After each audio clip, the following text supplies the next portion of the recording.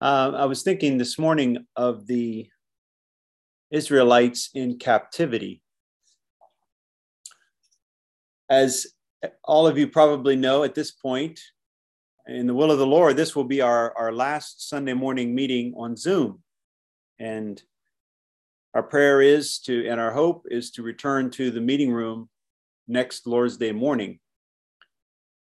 And I thought we could just spend a few moments reflecting back on the past 18 months and giving the Lord thanks for his shepherding care during this season, and specifically to give thanks for this technology that we've been able to use to continue to share some fellowship with each other.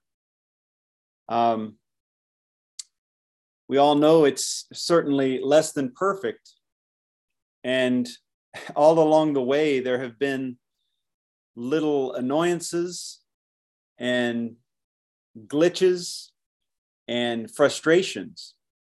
But this morning, as I was praying, I was just thanking the Lord that kind of right at the right time, he allowed for this technology to be developed and made readily available so that while we've been separated from each other, we have not been completely unable to think of the Lord together, to sing his praises together, to pray. And of course, as has been pointed out before, we've even been able to share a measure of fellowship with people far away. And so we're just grateful that God has done this kind of work. And it reminded me of the time of exile for the people of God. And I thought we could look at a few verses in Jeremiah. This is in Jeremiah 31. So if you've got a Bible there with you, you can flip open to Jeremiah 31.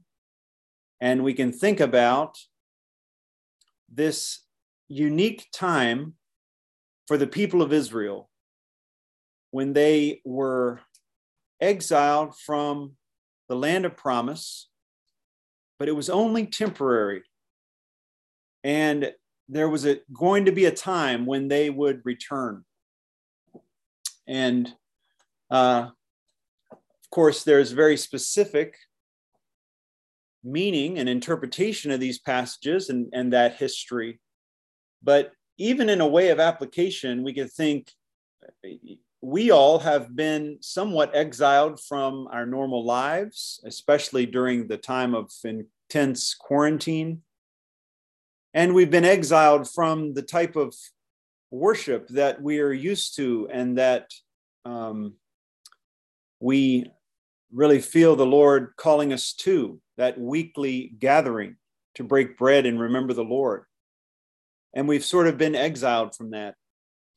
But the truth is, God is never far from us. Just like for the people of Israel, we could picture them being taken off into captivity, walking away from the land of promise, and perhaps shaking their heads, saying, how could this have happened? And fearing the worst, fearing that maybe as they left Israel behind, they were leaving the Lord behind. But the truth is, he was always with his people. And he was there with them in Babylon. And he was there moving the hearts of the kings and eventually the heart of Cyrus, who he called his anointed, kind of in this really interesting way. He told Cyrus in prophecy, I've chosen you, and yet you don't even know me. And so God manipulated the hearts of kings and those in power to allow his people to return. But all along the way, he was with them. So I wanted to just read a few verses and maybe just share a couple of thoughts. But that was the thought on my heart this morning, that we can reflect on this time that we've spent on Zoom, kind of like a time in the wilderness, a time in exile. And we can give thanks for the faithfulness of God. You can start reading here in verse 2 of Jeremiah 31. thus says the Lord. And I guess it should say Jeremiah was a prophet who was prophesying right at this time, this unique time for Israel.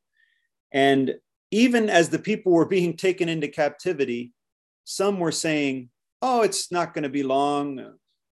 Don't worry, everything is fine. And Jeremiah was the one voice who was saying, no, it's going to be a long time. You're going to be gone for a while, but don't worry, you'll be coming back. And he was a faithful prophet, because even though he knew the people were going into captivity, he, following the Lord's leading, he bought a piece of property in Israel at the time when it wasn't worth anything, because he knew in his heart, because God had shown him, there would be a time when God's people would return.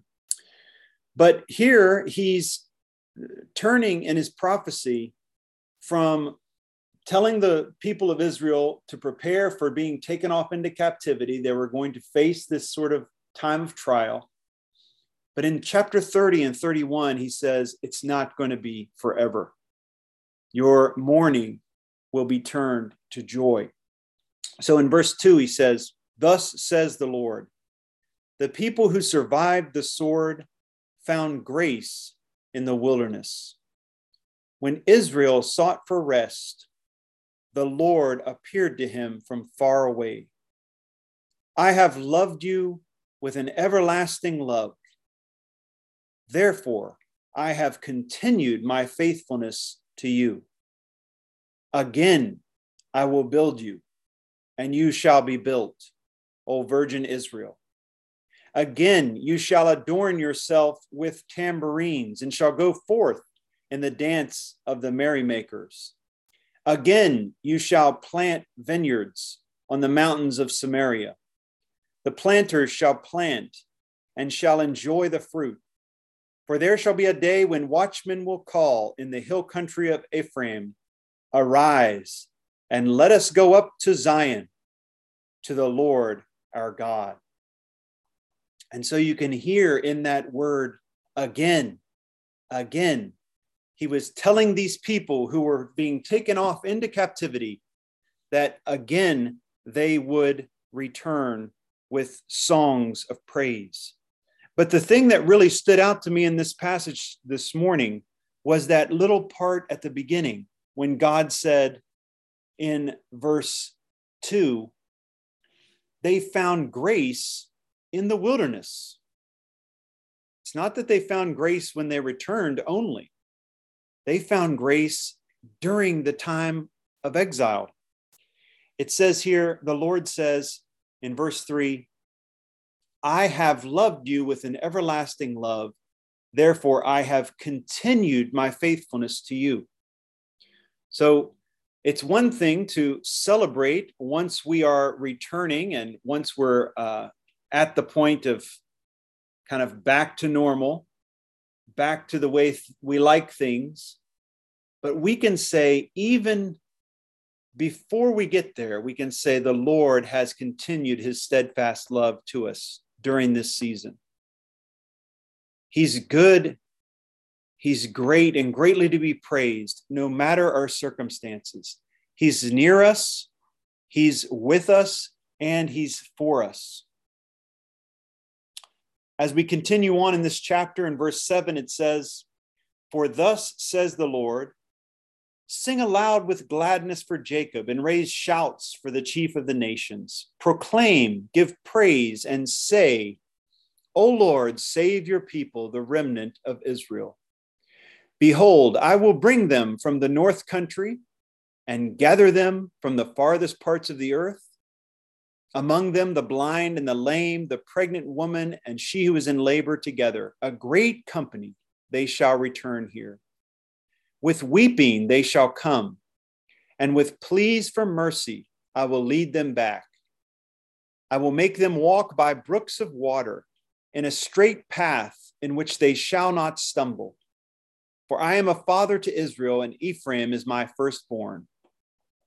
Hear the word of the Lord, O nations, and declare it in the coastlands far away. Say, he who scattered Israel will gather him, and will keep him as a shepherd keeps his flock. Isn't this a beautiful way to think about the process that we're going through together as a company? You know, we see hints of the 23rd Psalm in these verses. Jeremiah says in verse 9, he says, I will make them walk by brooks of water. Just like David was able to say, he leads me in beside still waters. Jeremiah says, I will make in a straight path. I will lead them in a straight path in which they shall not stumble. Just as David was able to say to the Lord, he leads me in the paths of righteousness for his name's sake. God is leading us as a shepherd in this time of exile, this time of wilderness, trying the same way as he leads us when things are looking normal and the way we like them, the way that we expect them. And so I pray that you and I, maybe even this week, can spend time thanking the Lord for his shepherding care. He has led us, he is leading us, and he will lead us. If the Lord comes tomorrow and we never return to the meeting room, we can truly say he is a faithful God. Because instead of meeting to remember the Lord face to face, we will see the Lord in all of his glory. And we'll be able to look back and see each step of the way he has led us. And how beautiful it is when the saints of God can say during their time of exile, during their time of trial, Lord, you are our shepherd. Lord, we are your people, the sheep of your pasture. So perhaps as we close, we can sing hymn 361 together. 361, which has in mind, once again, the shepherding care of the Lord when he says, wherever he may guide me, no want shall turn me back.